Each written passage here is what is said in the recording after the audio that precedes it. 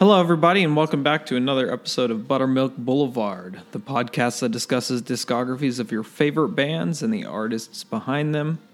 I'm your host, James, and today we are going to discuss the discography of Alice in Chains. It's really cold in my apartment because it's hot outside, so you might hear my hands scratching around because it's cold. I could turn up the AC, but I don't want to. Anyway, so let's, as always, get some admin. I hope everybody's doing okay out there.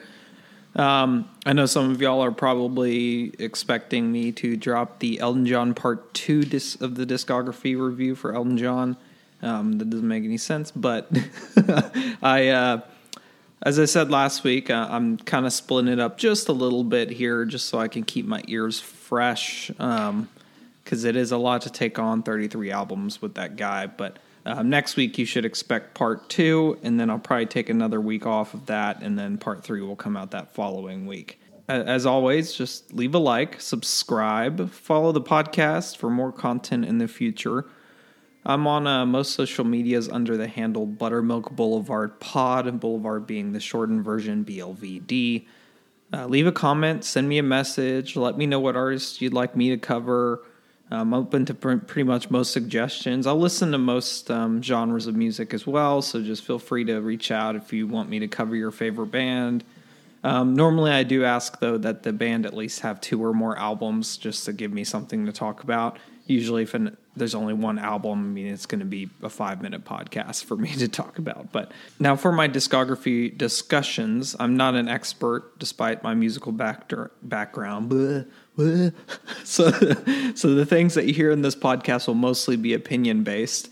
If you do not share the same opinions, like I said, feel free to reach out, share your feelings. How do you feel about the certain album or the band that I'm covering?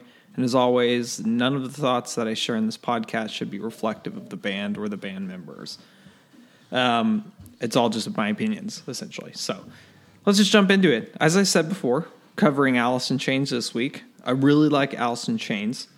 So for anyone who pays attention to my social medias, you would have seen a little emoji puzzle that I posted in my story for everyone to try and figure out. It was essentially, without beating around the bush, the emoji man was inside of an emoji box. So, man in a box.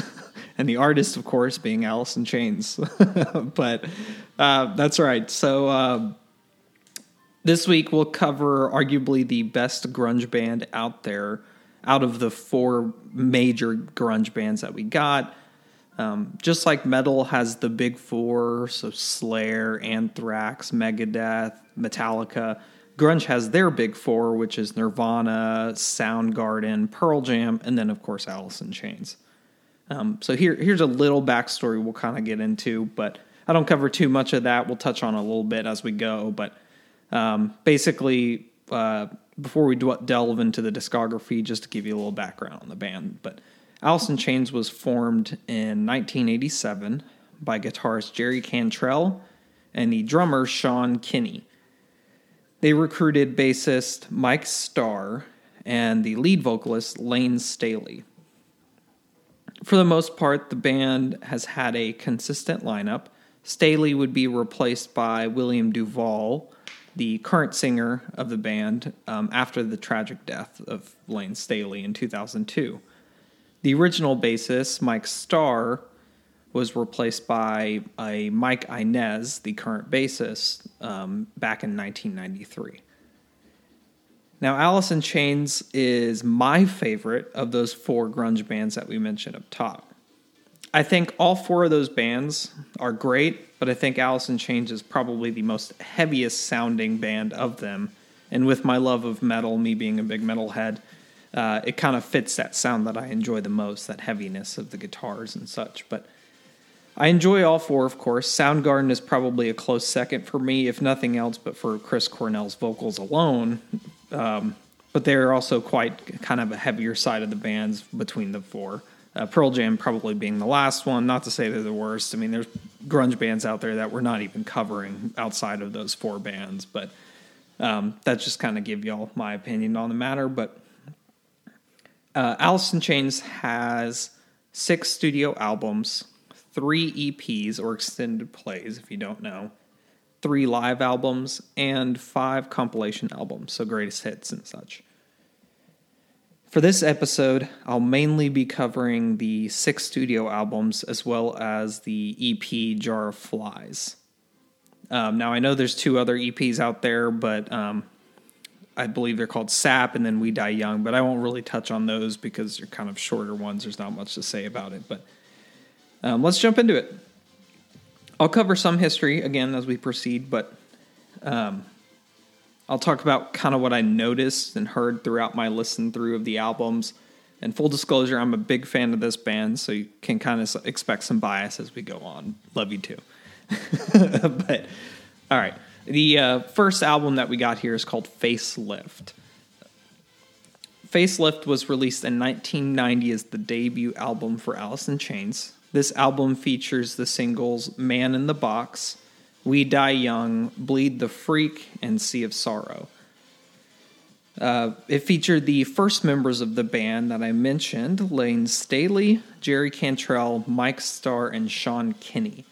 This was the album from...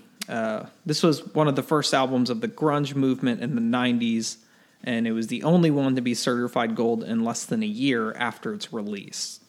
It would actually go on to be double platinum later as well. This album is actually very good. Again, it's not as common as you think that the first album in any discography is very good, as the follow-ups are, and I've mentioned this in previous podcasts, but usually that first album is kind of, it's a rough kind of take. It's usually demo type of based stuff, but this one's actually very well produced as a first album goes, and it's actually very well done. It's arguably one of their best ones that they've ever put out. But now I don't think personally that this one's as good as the follow-ups were, but if I were to rank these, I'd say this album, Facelift, is probably on the upper half of the records. Now, I'll kind of start off this review by getting the elephant in the room out of the way. I want to discuss Man in the Box first. It is Man in the Box. Frequently, I've heard it referred to as Man in a Box. It doesn't really matter who's a stickler on that. I don't really care, but for the record's sake, it's called Man in the Box, and I think I'll probably refer to it as both ways throughout this podcast, but whatever. This is one of the, I think, best songs that Alice in Chains has. It's very simple to the ear, but I've performed this song, and I can tell you that it's not really as easy as it sounds when you're performing it.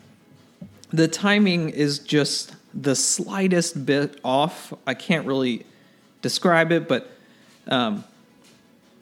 and the simplistic notes and the chords actually make this song slightly difficult for even a seasoned musician. I can tell you that the drums, as simple as they sound, and I sat down to try and play these out to just try and see, okay, what am I imagining this or what's going on? But I can tell you the drums, as simple as they sound, can be pretty tricky. The song isn't fast by any means, but most of the pacing actually comes from the bass and the guitar parts instead of the drums, which usually guide the rhythm of the song. If you really listen to them, the drum part, the urge is to kind of hug that hi-hat on the left with the, and tick, tick, tick, tick, tick away. But Sean Kinney, Skinny, is letting that hi-hat ring out a bit. So there's actually like a slight delay for the right hand when you're hitting the hi-hat. He kind of lets it ring before he taps it again, going back into that same rhythm. Also, the kick, I'm not positive, but I believe the kick is not doing the double kick that you think you're hearing. It might be doing it a little bit later, but when it starts out, I think it's just one kick, and the bass is doing the double part. So if you remember the song, it goes bump, bump, bump, bump, bump, bump. And that's probably not a good representation, but you can listen to it. And but I think the second part of that little verse section there is mainly the bass is doing that dump, bump, and it sounds like the drums are doing it. And I think most drummers probably want to do that double kick sound. But and I could be completely wrong on that. That's just kind of what I hear. It is a song that actually requires some focus. Now, don't get me wrong. This song is very easy. But this would be actually a great song to visit if you're a musician in training or even a seasoned musician. You might revisit this one and kind of see actually the little nuances that's being done. For the guitar, again, not too hard, but Cantrell's also singing, which can throw off the rhythm pretty easily, especially in that I'm not a developed singer. I'm not really developed in my singing and playing guitar at the same time skill as much as some, but that intro, I, is actually really tricky with the rhythm guitar part. That bump, bump, bump, bump. It's really hard to kind of nail that little I on top of that rhythm because the i's are a little out of sync with what you're doing on the guitar. You can practice, you can nail it down pretty quickly, but it's still kind of fun to learn. It's a challenging song to learn to get it precise. Now in this song, and I've seen this done a million different ways or been told a million different ways, but Cantrell's mixing two effects here. Many people I've watched on YouTube and stuff usually forget one or the other. Not that big of a deal, but Cantrell is actually using a talk box during the main part. He's going, wow, wow, wow. You kind of hear that kind of tone for the talk box. And it's actually layered with a normal distorted guitar on top of that. So they're layered together, double tracked, if you will. And then on top of that, Cantrell is using a wah pedal during the IIs or whatever. So you hear wow, wow, wow. I don't know. I'm singing to y'all this week, but but you can kind of hear the wah pedal. So he's actually doing both of those. So it at some points in the song, you hear all three of those at the same time. So he's layering three guitars during one part, which is really hard because he doesn't have a rhythm guitarist. So live, it probably wouldn't sound nearly as much as the record does. But the vocals, I would say, are a hard part, even for a seasoned musician. The vocals are actually really difficult because of the range that Staley has. I mean, I don't even come close to the range and the distortion that he has in his voice, the little kind of the grungy part, like a frog's calling somebody's throat type of thing. But Staley is something else, man. Especially towards the end, he's holding those little higher notes in the song. But anyway, we'll kind of get to the rest of the album here. That song's amazing. If you haven't listened to it in a while, I suggest you do with kind of open ears and listening to what's going on in that. It's an amazing song, in case y'all didn't know. All right, but we have a whole album here to cover. The lyrics in the album as a whole are pretty dark. They're mostly directed outward towards like an external third party. Some of the lyrics are a little rebellious in nature. And what I mean is they're kind of like focused like anger towards politics or anger towards something like that. Later records, they address a little heavier topics like suicide. But this album specifically, Facelift, is a little bit more rebellious. The bass in this album is very chunky. It's very full, and it takes up a lot of space in the songs. It rings out through the songs, adding a little bit more atmosphere to the album. The only thing I did notice is that most of the time, the bass is just kind of mimicking the guitar riffs, and I'll repeat this probably 18 different times in each album, but for the most part, the bass isn't really doing much fills or riffing or anything like that. It's just kind of repeating exactly what the guitar riff is doing. I don't hear Mike Starr do many fills or anything that often, but he does have kind of his moments where he does do that stuff. But for the most part, he's just repeating, like I said. Part of what actually makes Alice in Chains so heavy is that repetitive riff that they're doing. So I've already mentioned this, but Man in the Box is a similar type of thing. Everybody is hitting that same note at the same time. Bum, bum, bum. Everybody's doing it. The drums, everybody's doing that same part. And that's what kind of adds to the heaviness factor of it. And then you add the vocals on top of that, which are actually not usually the same as the riffing. Unlike some songs, usually when they're singing a verse, the guitar is also doing that verse part. I can't think of an example off the top of my head, but usually whatever a guitar is playing, so that if they go like G, E, A, G, then the vocals will also go G, E, A, G. Instead, Staley is kind of doing a little bit of different thing, where if he's doing kind of the octave of that, or just not following it whatsoever. But it really adds to kind of the impact of the oomph for Alice in Chains songs. The guitar tone is actually super chunky.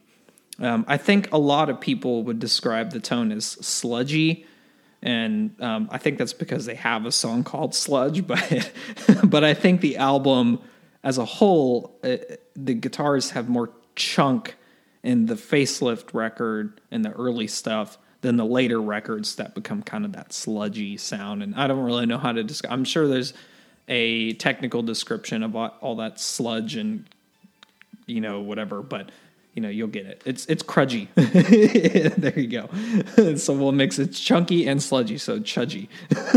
But I'm pretty sure that Cantrell is using the neck pickup. I think he's got it up. But it kind of sounds like an Ibanez style of guitar. That those guitars are kind of favorable to the low end sounds of a guitar, the low end tones, versus like the high stuff. The high stuff you're going to get more in like your Fenders and such. Not going to say that both those guitars can do either or, but usually like with a metal musician or something, you'll see them playing like an Ibanez. But I did look it up because I wanted to know what it was. I think Cantrell's playing a guitar called it's a G&L Rampage. I've never heard of that brand, honestly. I'm not sure of any artists that use that besides Cantrell. And to be honest, I've never really paid attention to what Cantrell's playing when I do see it and stuff. But I'm sure live he plays different tunings and such, so he's got like 8 different guitars. But for the most part, his regular one that he plays in the albums is this G&L Rampage. Now, I really like... in Facelift, there's a song called I Know Something. I actually really like the chorus in this one. It's a little bit different because the backing vocals take a primary vocal role. In other words, the backing vocal is singing the main chorus line, while Staley is kind of riffing and just adding some of those yells and grunts, so to speak. I haven't really touched much on the harmonies yet either. We're already halfway through this first album here, and I haven't even touched on the harmonies, which really kind of makes up what defines Alice in Chains. It's a bit self-explanatory for me to talk about them, but of course they're very good harmonies, but they're also non-traditional. Pretty much every band member in AIC harmonizes at some point or capacity in the songs. The 2 main people that you hear is Cantrell, which he'll be a stable vocalist all the way through these albums. And then Staley, of course, has the primary vocal role. It's actually really cool because the voices are not a typical kind of harmonization. It's not like one singer's doing the octave or the harmony of the other one. Instead, it's more like Cantrell and Staley's vocals kind of bounce off of each other, the way their voice actually sounds, their tone of voice. It's not a very typical thing. It's like Cantrell is singing the lower octave while Staley is singing a higher but a lot more distorted octave. They are clearly harmonizing. There's no doubt about it. One person's not singing completely off of the chord, but I'm not really sure how to get too much into that. I'm not a professional vocalist or anything, but I pretend to know things. Now, this album, Facelift, is really good, really good, really good. But of course, Man in the Box is the major standout of this album. There's a lot of good songs on it. I don't want to, put those down by any means, but Man in the Box is definitely the hit that everyone knows on this. And all the songs are very impressive feats of musicianship. The songs are very precise. Alice in Chains is very precise and intentional with their songs. It really shows kind of the craft and talent of their songwriting. But all right, so next up, we have the album Dirt. Dirt was released in 1992, and I think this album and the self-titled album, which we'll get to, have the most recognizable album covers. I think Dirt is probably a little bit more recognizable in my opinion, but it features a mostly nude woman on the front covered in dirt, which is a dead giveaway to the title. But you kind of know which album I'm talking about. It says Alice in Chains and it says Dirt, and there's like a lady laying in a desert or something. I'd say this album is just as amazing as the other albums. A lot of people quote this album, Dirt, as the masterpiece for Alice in Chains, but I mean, we can kind of touch on that in here in a minute, but I think Dirt's good, but I don't think it's their masterpiece by any means. I think they're all very good in their own way. They're all very different sounding albums. But now to start this album is, I think this album lyrically is the heaviest album Alice in Chains has. It has a little bit slower acoustic-friendly songs on it, while Facelift was 95% in-your-face distortion and stuff like that. But we are also only in the second album, but I can confidently say that the most common words that you'll hear Alice in Chains use are all featured in this one album. The words like dirt, bones, hole, or some variation of angry or dead. They feature those.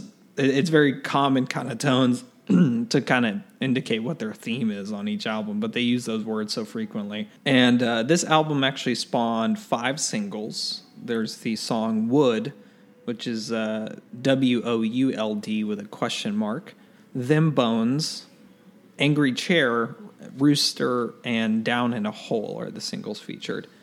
I'll say a lot of the grunge era bands kind of make appearances in the guitar learning experience. What I mean by that is when I was a lad being taught guitar by my instructors, there would be a number of students in the other classes kind of learning a variety of different music and genres. But I'd say grunge was probably one of the most prevailing sounds that you would hear from the younger generations. Probably because it had some of that rebellious thing, and teenagers are kind of going through that rebellious, time in their life. But I was more of the learning, teach me classic rock and shit. Teach me the heavy metal and the classic rock type of sounds. I wanted to know the Iron Maidens, the Judas Priests, the Guns N' Roses, the Van Halens, and there's plenty of that to go around as well in those type of guitar lessons places. But I think, most of the time if you walk into those places, you're going to hear AC/DC and some sort of grunge band. So you're going to hear a lot of Smells Like Teen Spirit by Nirvana, or Spoon Man by Soundgarden, Yellow Ledbetter by Pearl Jam, and then, of course, the album that we're talking about, Dirt, Them Bones, is probably another one that you'll hear frequently. But honestly, my point is that this album, Dirt, for Alice in Chains wise, is kind of the go-to for starting guitarists. Now, this album is a lot darker than the previous, which I kind of mentioned, but I'm repeating myself a lot today. This is where they kind of began to touch on the themes like suicide, depression, anger, and death, and very other lighthearted topics. But the tone of the instruments are generally about the same as the previous one. Chunky guitar riffs, chunky bass lines, big booming reverb heavy drums, and then the screeching vocals and distorted vocals of Staley.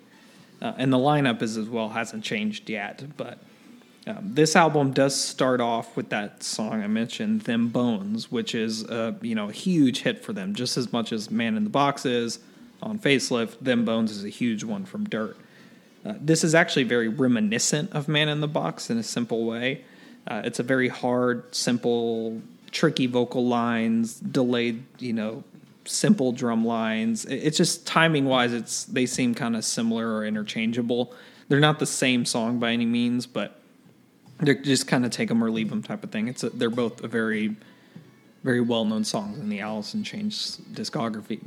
And then we follow Them Bones with a song like Damn That River, which is actually a personal favorite of mine from this record. And probably many AIC fans, but I love the guitar riff and the verse that bounces off of Staley's vocals. It's just very, very interesting, very good. But there's also a very, very low harmony in that song, Damn the River. I'm unsure if it's Cantrell in that deeper vocal line. It could be the drummer, Skinny, which is what we'll call him. And then Star, it could be the bassist Star, but I'm not positive. Maybe somebody else can tell me. Now, I believe the vocals in Them Bones and and most of the songs for the point is very much like double tracked or layered. I think they're layering his vocals. It kind of gives it a little bit of a watery texture to it, but not so much that it's noticeable. And then there's Rooster and Dirt. Rooster is probably one of their biggest hits of all time as well, on top of Them Bones and Man in the Box. It's kind of featured in the latter half of the record, but it's also an excellent song and one of their slower on the album. I mentioned that they have a little bit more acoustic records and stuff like that, but Rooster is definitely one of those that is a slower song. It's also an excellent song. It has a flanger, or there's a chorus being used. Probably both, honestly. Cantrell's probably using a flange and a chorus at the same time. But the only reason the starting riff is so recognizable is actually the arrangement of the other instruments for the song Rooster, in case anyone forgot. But the guitar is the highlight of the song, of course. But without that bass line in the back, you don't get a song like this. If you take either of those parts without the other part, it won't sound like the song that we end up getting. I also feel that the bassist for Alice in Chains doesn't really get enough credit. He doesn't really get the opportunity to vibe much with the other members. He doesn't get an opportunity to riff much or do any fills or anything. I think the standouts in Alice in Chains are very much the guitar and the vocalist. Staley and Cantrell, what they're doing is the standouts. That's what people remember Alice in Chains for. However, if you take a step back and you listen to the bass lines, you'll kind of note that they are actually a lot more complicated and impressive than you'd expect. And sometimes, especially in this album, they give him a little bit more freedom. Sometimes they sound even more complicated than some of the guitar riffs, because the guitar riffs, as mentioned, are pretty basic. They're pretty simple, easy to remember stuff, easy ones for an early learning guitarist. But the bass lines are a little bit more complicated. For instance, besides Rooster, I recommend that you listen to Down in a Hole. It's also a pretty big hit, showed up on a Greatest Hits, but I think it shows off kind of the talent that Starr has, and the drummer Kenny, for that matter. They get a chance to riff off of each other a little bit more.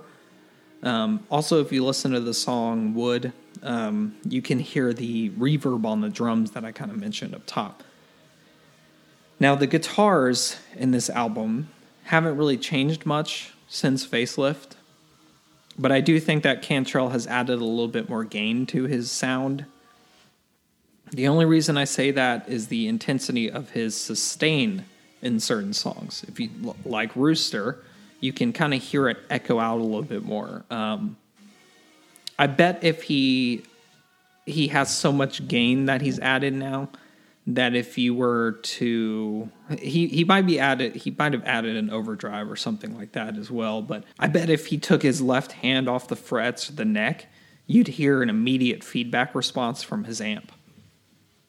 You can kind of hear this in Hate I Feel as well.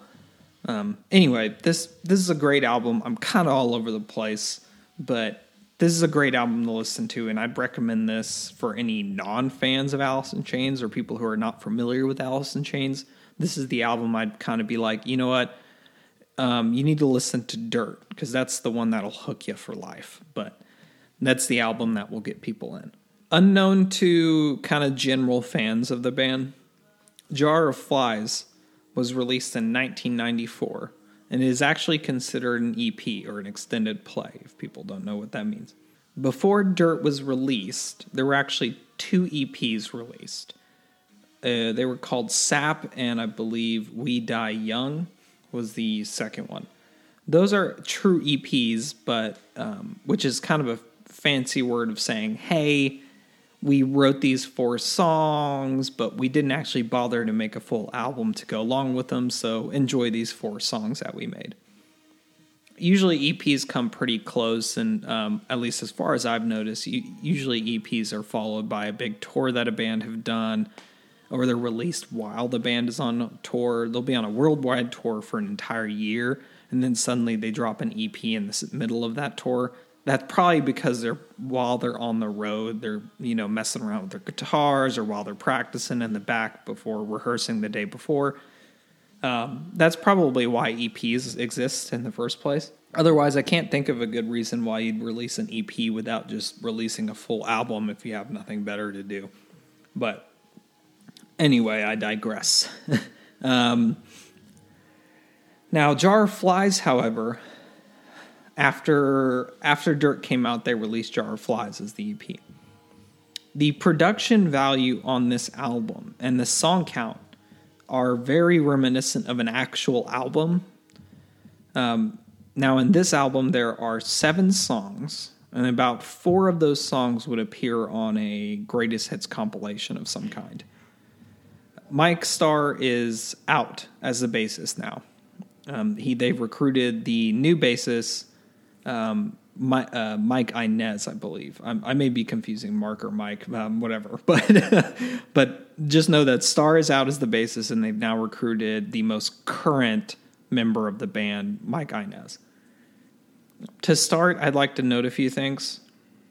This is actually the second acoustic EP released, with Sap, I believe, being the first one. I did listen to Sap, but there's nothing really worth noting about that one.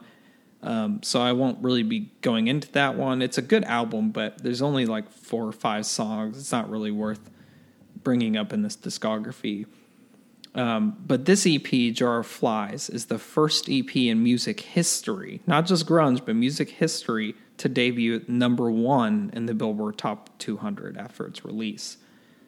The songs were self-produced by the band and recorded over the course of 1 week. It features the singles No Excuses, I Stay Away, and Don't Follow. The EP has also been triple platinum. I think I have my notes here. Yeah, triple platinum. So it's been platinum 3 times. That's what triple means. What the fuck? But tonally, this album, Jar of Flies, is much, much different than the previous albums. They're actual studio albums. Meaning it was actually all acoustic, and it was very lighter as far as lyrically speaking. It's a lot lighter of an album than something like Dirt. When I saw Alice in Chains live about, I believe it's been about half a year ago or so, I was with my brother-in-law. They performed a song called Nutshell, which is on this album, Jar of Flies. For some reason, there were a few audience members who they were having a great time. They were about 38 beers in. So they were screaming for this song to be played almost the entire concert, since it can be irritating, but also hilarious because they've been drinking. So sometimes it's funny to watch, but, so eventually Alice in Chains did play the song Nutshell, and these guys freaked the fuck out. They were absolutely nuts. One guy was screaming, "This is my song. This song is about me." I don't know. But Nutshell is one of those songs that really encourages an audience to pull out lighters or phone lights nowadays. But Nutshell is good. It's not my favorite song on the album. I'm actually a big fan of the song No Excuses. I really like the dueling guitar sound that Cantrell is doing. I think, or I wouldn't be surprised if he's using a 12-string in that song. It could be layered, but I'm pretty sure it's either a 12-string or he's just layering them. But I really like the vocal harmonies in that song. That's what the real standout is of that song, is the vocal harmonies. Jar of Flies also features an instrumental track called Whale and Wasp. It's actually quite a beautiful song, considering I'm not a fan of instrumentals, but a lot of bands that have a song that plays kind of right before they go on stage. Usually it's Don't Stop Believin' by Journey, because it gets everybody hyped up and they can sing along to it. But I think Whale and the Wasp is actually a great intro song to play while Alice in Chains is kind of preparing all their instruments and hopping around to try and get their energies levels up so they can get on stage. It also make actually a good closing song, like right before the encore. Because most times encores are expected at this point. Usually if you go to a big concert, not so much like a bar or anything. An encore, though, like if you're going to a big concert hall, it's almost expected that they have an encore, especially for a band like Alice in Chains. Because by that point, they probably didn't even play Man in the Box yet. And you're like, hold on, where's Man in the Box? Why haven't they played it? Oh, it's probably going to be the encore. But anyway, yeah, so that song, Whale and Wasp, is actually a good one for that kind of intermiddle thing where they played their last song and they're pretending to go off stage and, oh, no, maybe we're done, and they'll be flashing the lights at the audience to try and get some chanting going. This is a good song to kind of play while they're trying to get all the hype up for that encore. I don't think the band should physically play it because it kind of be boring to sit through, especially if you're at a live concert. You want them to play their hits and such. That's kind of why you go to bands in the first place. But maybe to play it over the loudspeakers while they take like a short recess or something like that.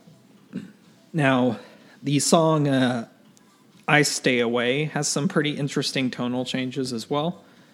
There's actually an orchestral sound of some kind in that song. And I believe it has 3 layered guitars. Again, it might be a 12-string that he's fiddling around with, but I think he's got 3 layered guitars in that song, I Stay Away. The bass is really the highlight of that song, because if you notice, and it's kind of hard to notice on the first listen to, I had to re-listen to it to be like, okay, now I hear that. The bass has a really weird, like, froggy or rubbery sound to it. I'm not really sure. It just sounds like it's bouncing back and it's kind of watery effect to it. It's probably a pedal, but someone listening can probably tell me what that effect is. But you don't often hear bass guitars with an effect outside of an overdrive, so I'm really curious what he's using there. But again, make no mistakes, Jar of Flies is a solid record. And if you should check it out, or, No Excuses, you should at least listen to that one. I recommend that. And despite the mellow acoustic tones, it's a great album, and it would be easy to recommend this album to people. Next up, we have the album Alice in Chains. This is the self-titled album, released in 1995.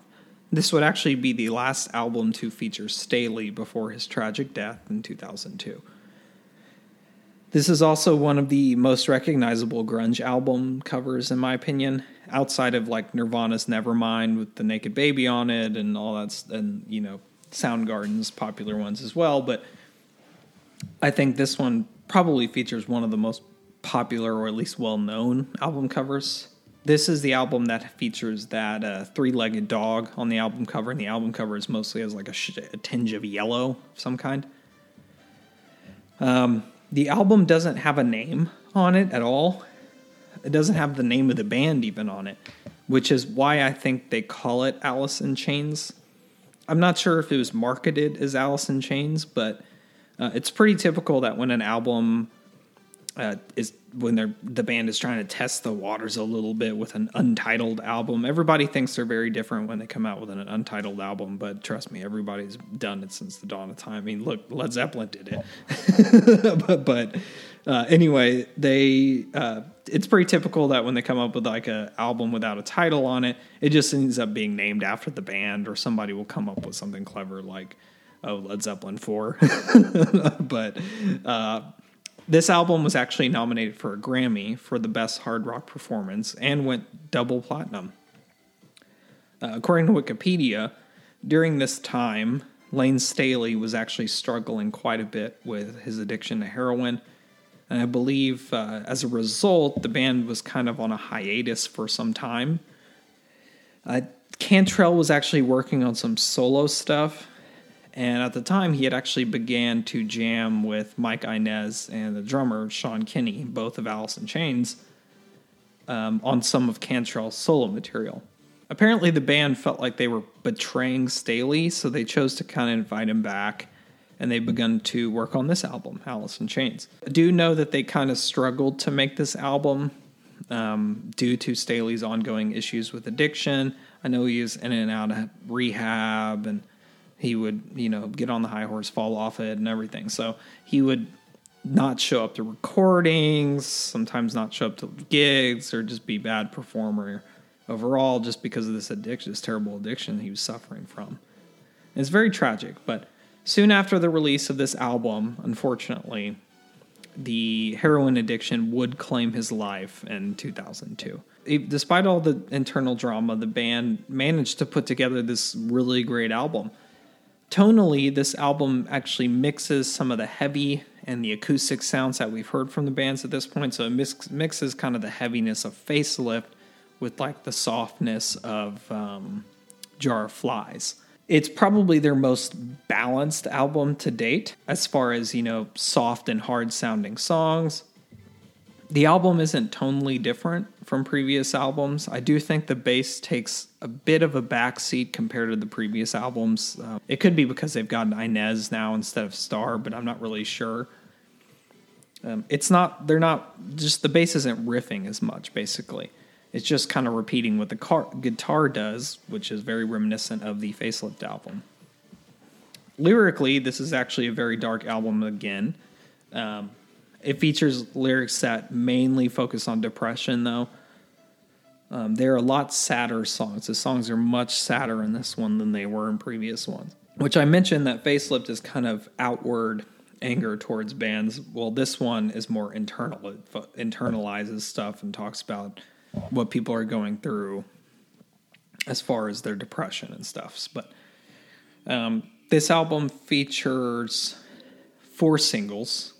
Grind, Heaven Beside You, Again, and Over Now, I believe were the singles. Heaven Beside You is my personal favorite of the singles. Grind is actually a really heavy song, very reminiscent of kind of the, Man in the Box type of stuff. But most of the songs were more of the acoustic side of Alice in Chains. I'd say for the most part, at least most of the songs are very acoustically driven. Of the albums they've released, I think that this one's my least favorite. Only for the fact that the songs didn't have the same impact as the previous albums did. It features a lot of what sounds like kind of B-side songs that they may have written before the album was ever even an idea. Kind of like a coda type of thing from Led Zeppelin, if you remember. It's just that thing where they wrote all of these songs and they just never bothered to release them. That's kind of what this album feels like. It combines the grit of Dirt with like the softness of Jar and Flies. I think I'm also the least familiar with this album as far as the song content. I know the cover of this album, but the song content I wasn't really aware of. I don't think I'd ever actually listened to it before this discography. So that might also be part of it, but it is a solid album. I don't have too much to go into for it, but this album was wrought with struggles behind the scenes, which might have affected the quality of the songs in it. And it's a solid record, but not their worst, but it's not really their best. It's just that album I'd put right dead in the middle. As a side note, to kind of leave off on a positive note, I do love the guitar riff about 2 minutes into the song Again, coupled with that kind of do part or whatever, which is great. But I do recommend it. It's that yep, there you go. They're singing for you again. I'll just leave it on a positive note. I'll embarrass myself so y'all don't have to.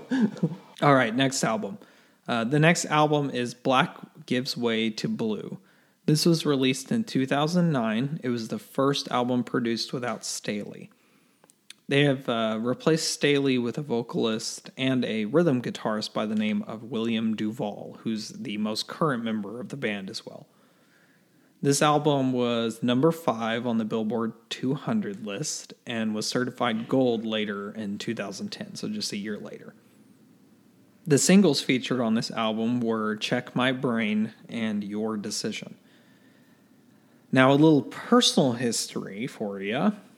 In 2009, I would have been a junior in high school, I believe. My 3rd year in high school, for those of y'all unfamiliar with what junior is.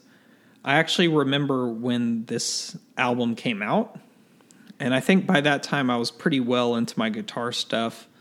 I'd been playing for several years by that point, and I was very familiar with Alice in Chains because, like I mentioned, you couldn't really walk into one of those lessons places without hearing an Alice in Chains song. I think my first memory of Alice in Chains, outside of what I just mentioned, is the band appeared on some sort of live talk show, like a David Letterman or like a Jimmy Kimmel or something. I'm not even sure if Jimmy Kimmel was a thing in 2009, but they appeared on some talk show and they actually performed Check My Brain. And it might have even been the Grammys for all I fucking know. But now Check My Brain is actually my favorite Alice in Chains song. Out of all of their songs, this one is definitely my favorite one. I know that's kind of offensive, but fuck it. I love that song. It really goes hard. And it's such a simplistic song in the style of like Man in the Box and Them Bones that it's a perfect way to kind of come back into the scene after Alice in Chains was gone for so long, been on that hiatus. I do remember when they first came back that everybody was freaking the fuck out about the new singer. All I remember about that performance is everyone being like, who TF is this guy? You know, who the fuck is this guy? But that being said, Duvall does not actually sing much in this album. This is almost all the way through the entire album. This is a Jerry Cantrell heavy album. I think where Duvall really adds to the dynamic of the band is actually the rhythm guitar. I've mentioned before that Cantrell often layers multiple harmonizing guitars in these songs. Before, when there was no rhythm guitar, he would have had to have, live specifically, he would have had to stop playing that main chorus riff in order to do his solo part, or the main verse riff in order to do the solo part. So the bass and the drums would have to pick up the slack, because I don't think Lane Staley played a guitar, at least not what I saw. He may have, but I'm not positive. Now he's got somebody to back him up. He's got Duvall to do the rhythm parts of those songs that he recorded. Also, Duvall is actually a really solid guitarist, and he's a solid singer. He's not actually too different from Cantrell tonally, but he's not Staley either, but he 100% can hit those notes that Staley could have. And so Alice in Chains, they had to adapt after being out of the limelight for so long. And I think they succeeded, in my opinion. If you haven't seen them live, I highly recommend it. I highly recommend you go see them live. Don't just look them up on YouTube. You should, why not go watch them on YouTube as well, support your bands. But you should, if they come to your town, I recommend you buy a ticket. You go see them live. Try to get up close if you can, just to kind of see all the little nuances they're doing on stage.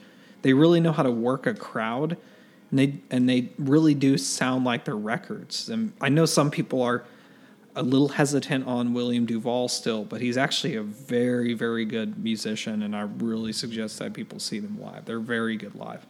So getting back to this album, Cantrell is the primary singer, and Duvall really is only featured as kind of the backup vocalist. It actually switches the dynamics of the previous albums by making the lower end, which is Cantrell's typical sound, the low end, being the forefront of the voice. And the higher singer, Duvall, is actually the harmonizing vocalist, so it switches it in a way. The guitars have kind of gone back to the facelift era of tone. The gain has been backed off a little bit. The riffs are a little bit more simple and precise. The drums are, bigger than ever, but there's a lot of cymbal crashing going on, which is a lot more prevalent in the later stuff than with the early stuff. I think the bass is kind of like the Alice in Chains self-titled album, meaning that they just copy kind of the guitar riff a lot. Inez isn't really riffing much. He's not doing much different other than what the guitar is doing. Again, it's probably just to add some impact and to also just shine the rhythm through the song, but I don't know. I think the song Last of My Kind is the first song we hear William Duvall actually being the primary vocalist, and Cantrell is the backup singer. He actually has a very clean vocal sound, and it's probably because he's using a voice effect or something, but it's very possible he's using a voice effect or something, or maybe he's just layering his vocals kind of like Staley did. but he's capable of the distortion in his voice like Staley had, but not nearly to that point. He has a much higher range than Cantrell as well. I think his natural voice is as well, just very higher pitched. And that contrast actually adds to the band's benefit. His voice does sound watery. Again, it's a possible effect, not positive. But I really like the song in this album, Lesson Learned.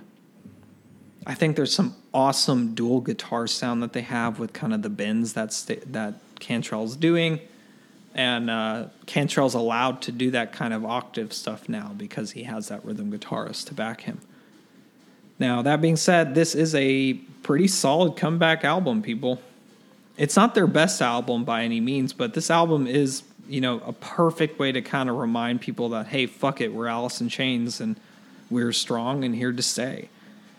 So give this album a listen to. If nothing else, you should at least check out the song Check My Brain because, like I mentioned, it's a very solid song. And the song Lesson Learned are some really good headbanger-worthy songs. So if nothing else, at least go check those songs out. So the next album that we have is the first album I actually heard, and I actually thought this was their comeback album. So when I heard Check My Brain live, I didn't realize that was attached to an album. I just thought that was a solo-off thing that Alice in Chains was just trying to say, hey, we're back. I didn't really know the band's history for a long time. I know, fuck me, right? But but this album, but this is the album that I was like, Alice in Chains still makes music? So I bought this album upon its release in 2013 as a CD, and I remember the cover actually being really cool. It's like It's a Triceratops head, but the sleeve was red and the dino head was green, making it kind of pop like a 3D type of thing. And as well, I believe it was kind of like two skulls that once you put it together, it was supposed to imply that it was a devil or something. But anyway, The Devil Put the Dinosaurs Here is the next album. It came out in 2013 and is their fifth studio album, or sixth if you're like me and you consider Jars of Flies a studio album. This is actually my least favorite Alice in Chains record so far. I don't mean to imply that it is bad, but I can't really place my finger on it. Why it just something sounds a little off on this record. It could be my imagination, but I think it might be a little too busy as opposed to the more simplistic approaches that they had in previous albums. This album is very busy. The vocals are harmonized throughout the entire album, verse and chorus. Now, this album took 4 years to put out due to some complications. I believe Cantrell had some shoulder surgery that he had to go through, so the album continued to be delayed, and they kept saying that, yeah, we're going to make an album eventually, but eventually they did make an album, but so the songs don't really have the same kind of panache that they did in previous albums. To quote a review that was on Wikipedia, the songs are a little bit more of a slow burn than headbangers, which I actually agree with, for the most part. That being said, the album is still good. It sounds off as an Alice in Chains record. It's a bit of a departure from their sound, but every track is really good and solid. They do sound tuned down more. Like, I think prior to this, they were half a step down on every record, but this one sounds tuned down even more. They might actually be tuned up for all I know, but it sounds like it might be actually a D. Tuned to a D. But I think that sludge is the word I would describe the guitar tone as in this one. Before, I would say it was probably a little bit more of a chunk sound, but this time it's a lot more of a sludge sound. It rings out a little bit on the lower ends. The higher notes are kind of cut off because the low ends are so heavy.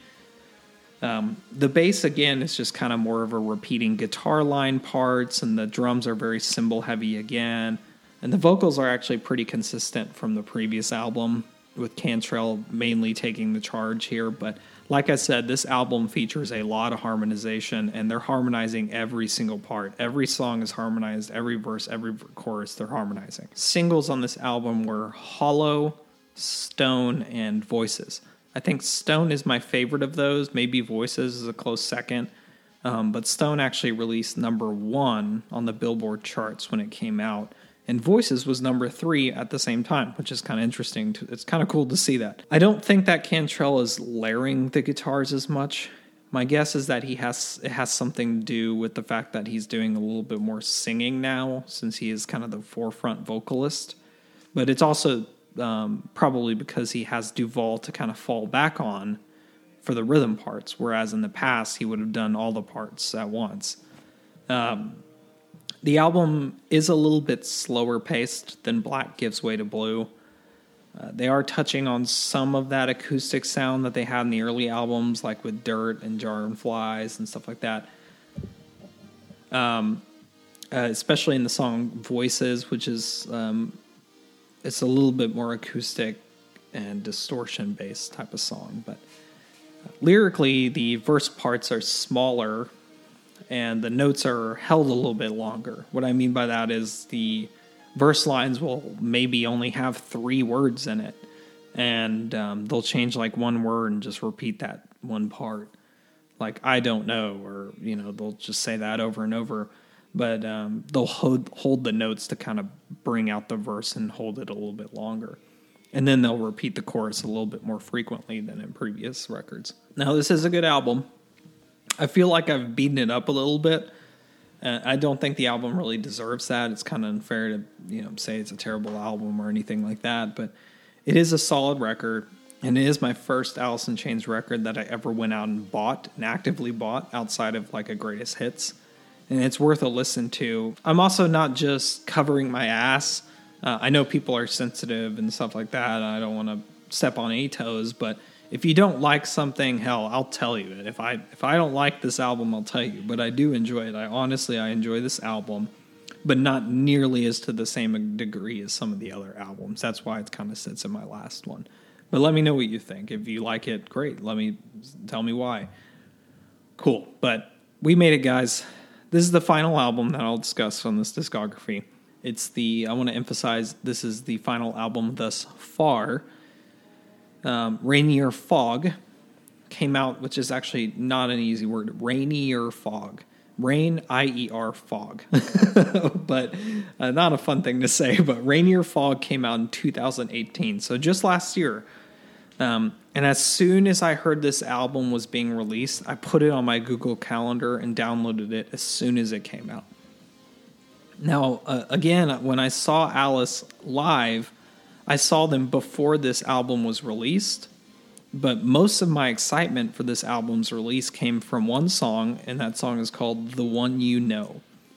The One You Know was released as a single about a few months prior to the actual album release, and I kind of fell in love with it immediately. I love that song. The song's amazing.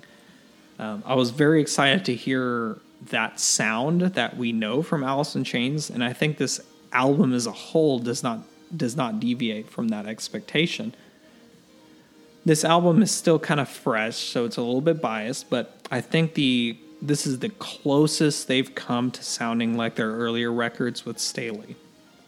The One You Know is my favorite song on the record, even though I know it sounds very similar to Man in the Box, but it's different enough to not warrant that comparison. It's almost like an upside down Man in the Box, the way it's played. But as a whole, the album feels a lot more vibrant than previous Alice in Chains records. It's the least dark album, and it maintains the heaviness of their sound at the same time. They're having a lot of fun with this album. I can tell this was probably a joy for them to record. Duvall at this point is a lot more on the forefront as far as the vocal ranges. He's the primary vocalist role. And he sounds actually a lot more confident as a singer. And since he is kind of the newer one of the band, he actually really vibes off of all of them very well. He feels just like a stable member. They all do. I mean, you can barely... the only reason you notice that there's any change in vocalist is because Staley was such a amazing and well-known singer for the grunge era. But Duvall is a very good singer and deserves all the props he gets. But Cantrell, I believe, ups the gain a little bit on his sound, kind of like more like the Dirt kind of sound. And And he uses a lot less effects than he did the previous two records. He sticks a little bit more true to the natural sound of his guitar amps, and with the occasional kind of wah-wah pedal thrown in for added effect, probably a chorus in there as well. Now, the bass actually gets a little bit more chance to riff here. Inez is riffing a little bit. He's doing some different riffs that harmonize. He harmonizes with the guitar parts still, but he's not just copying exactly what the guitar parts do. The drums have a little bit less cymbal usages. They're still pretty prominent in the songs, but there's a lot more toms being thrown in, and the snare is very snappy. I think the album features probably one of Cantrell's best guitar solos he's had in all of these discographies, and it's in the song called Fly.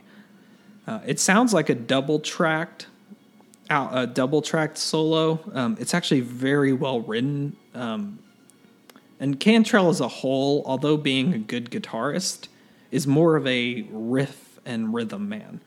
His solos are usually very short, and nobody really defines Alice in Chains by their guitar solos. It's mainly just those riffs and rhythms that people recognize instantly. But Cantrell can show off his props when he wants to. I mean, the guy is a good guitarist. Don't mistake those simplistic approaches to guitar as he's not a good guitarist. He's actually he's a very good guitarist. Kind of like a AC/DC Angus Young type. Probably one of the longer records in their discography. At least the songs are longer. I think Facelift actually has the most songs. I'm not 100% positive without looking at it, but these songs are definitely longer. Like some of them are 8 minutes long or something like that, versus something like Facelift, they're like 2 or 3 minutes long. I actually really enjoyed the song Rainier Fog as well, the titles track. There's a great guitar riff being played on the verse that kind of combines the power chords a little bit. It's actually pretty cool. You should check it out. But overall, this album's a solid one, man. It's really good. It's actually one of my favorite ones, and they really recaptured that sound that you know from Alice in Chains. I may feel differently in a year because it's still fresh, but it's actually a great album to end on as well, because this album, again, Rainier Fog, really sounds like a fuck yeah, we're still Alice in Chains type of song. Go check it out. It's a rockin' record. Definitely check that one out. But that's kind of it, guys. That's Alice in Chains. Those are the discographies. There's not a lot. Usually when I go through these things, there's like 12 albums I have to cover. So I'm just like, yep, it's good, and then move on. But now I can actually sit back, take my time, and listen to these 6-7 albums. But I do have some fun facts for you before we leave off for the day.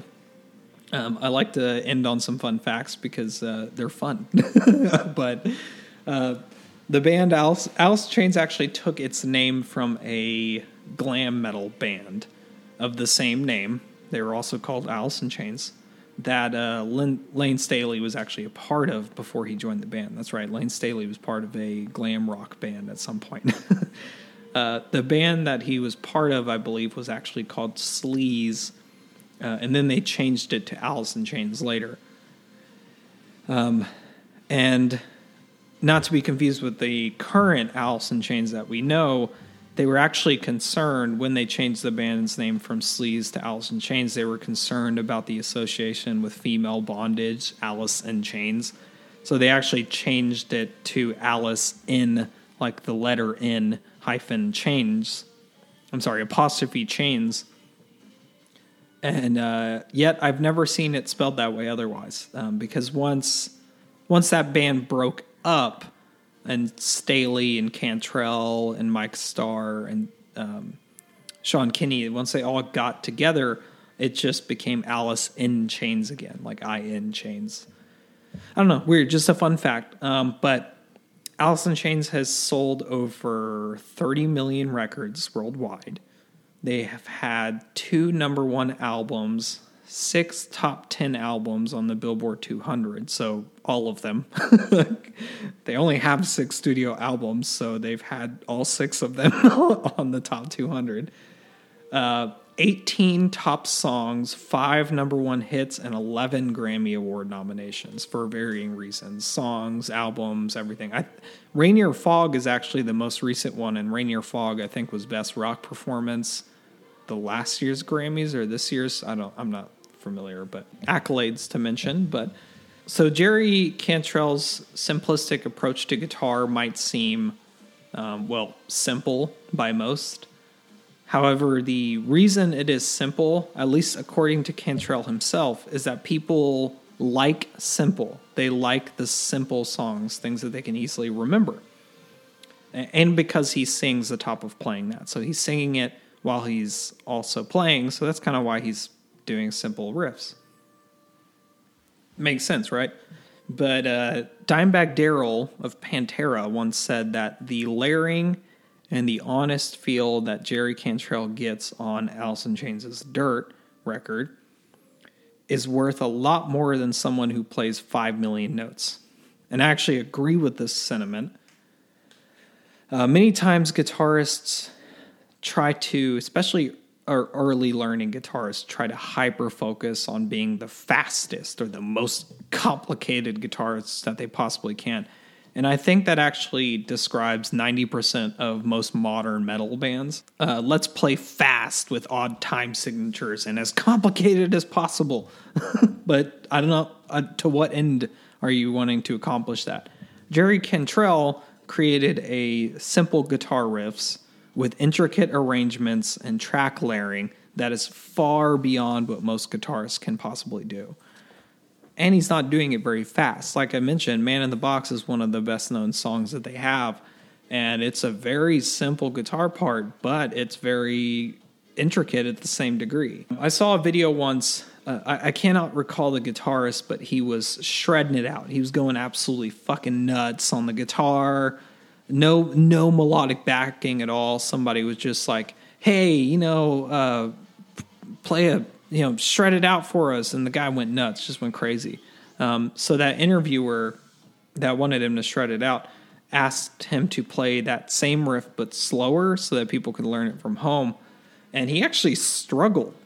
He was like, oh shit, how do I, because it was like, he wasn't just shredding it out. It wasn't an improvised solo. He was playing something he knows, but he couldn't figure out like, what are the notes that I hit when I do it? He had to actually pick it out and figure out, what am I doing when I actually shred this out? But the key here is balance. So it's okay. It's okay if you want to be the fastest guitarist in the world, perfectly fine. And it's also okay if you're not one. Everybody's different. Just be what you can be and be proud of your accomplishments as a musician. So that's just James's tidbits for the day. But everyone has a different taste and everybody has differing levels of talents. So I'll kind of shut off that rant here before I eat my own foot. But Cantrell, nobody should ever say that Cantrell is a bad guitarist just because he's simple or easy riffs. Because Alice in Chains would not be what they are without Cantrell's simple and easy riffs. So on to the next fun fact. Alice in Chains has inspired a lot of modern metal bands and modern bands as a whole. Bands like Dream Theater, Smashing Pumpkins, Korn, I'm just reading from a list here, but Queens of the Stone Age, Avenged Sevenfold, and even Metallica have all quoted Alice in Chains as a major influence in their music. Metallica actually cited Alice in Chains as a major inspiration of their album Death Magnetic, which is kind of, in my opinion, they're a little bit of their comeback sound. But we're not here to talk about Metallica, so I won't get too much into that. And then on the last fun fact that we have, Elton John, remember that name? Once stated that he was a fan of Alice in Chains'.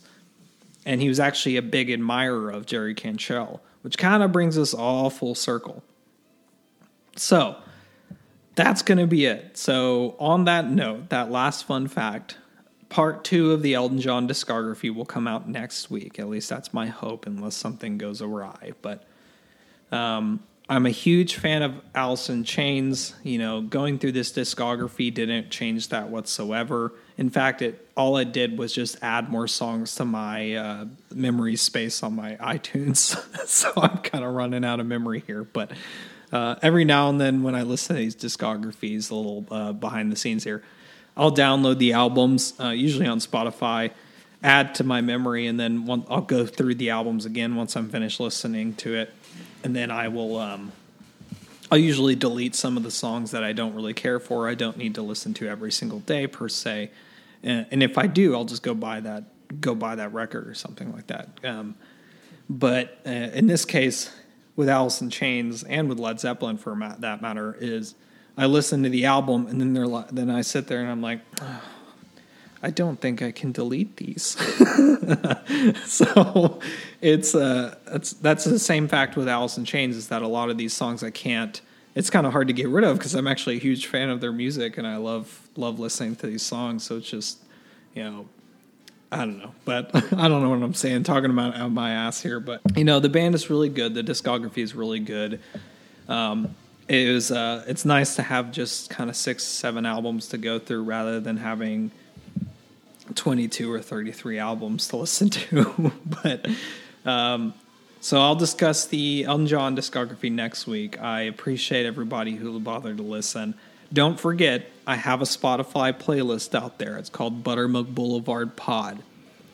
If you go look that up on Spotify, it should pop up on the playlists tab, Buttermilk Boulevard Pod. I'm going to update it with the Alice in Chains stuff. I currently have the Elton John stuff on there. I'll probably get rid of that and then maybe just re-add those songs next week once I talk about Elton John, because I still want y'all to listen to his music and what he has to offer, but I don't want to mix those in with Alice in Chains because that's just not going to make any sense. But go check it out. I'll do my best to not put every single Alice in Chains song on there, but go check. I'll probably put 10 to 12 songs on there or something like that so you can listen through it through the week. But other than that, guys, I appreciate you listening. Go follow me on social media. Subscribe to the podcast. Let me know who you want me to talk to. I mean, all this stuff is free, so I appreciate y'all listening as always, and thanks for caring. Anyway, guys, I've been James. I'll see y'all next week, as always. Buttermilk Boulevard signing off. Rock and roll. Bye-bye.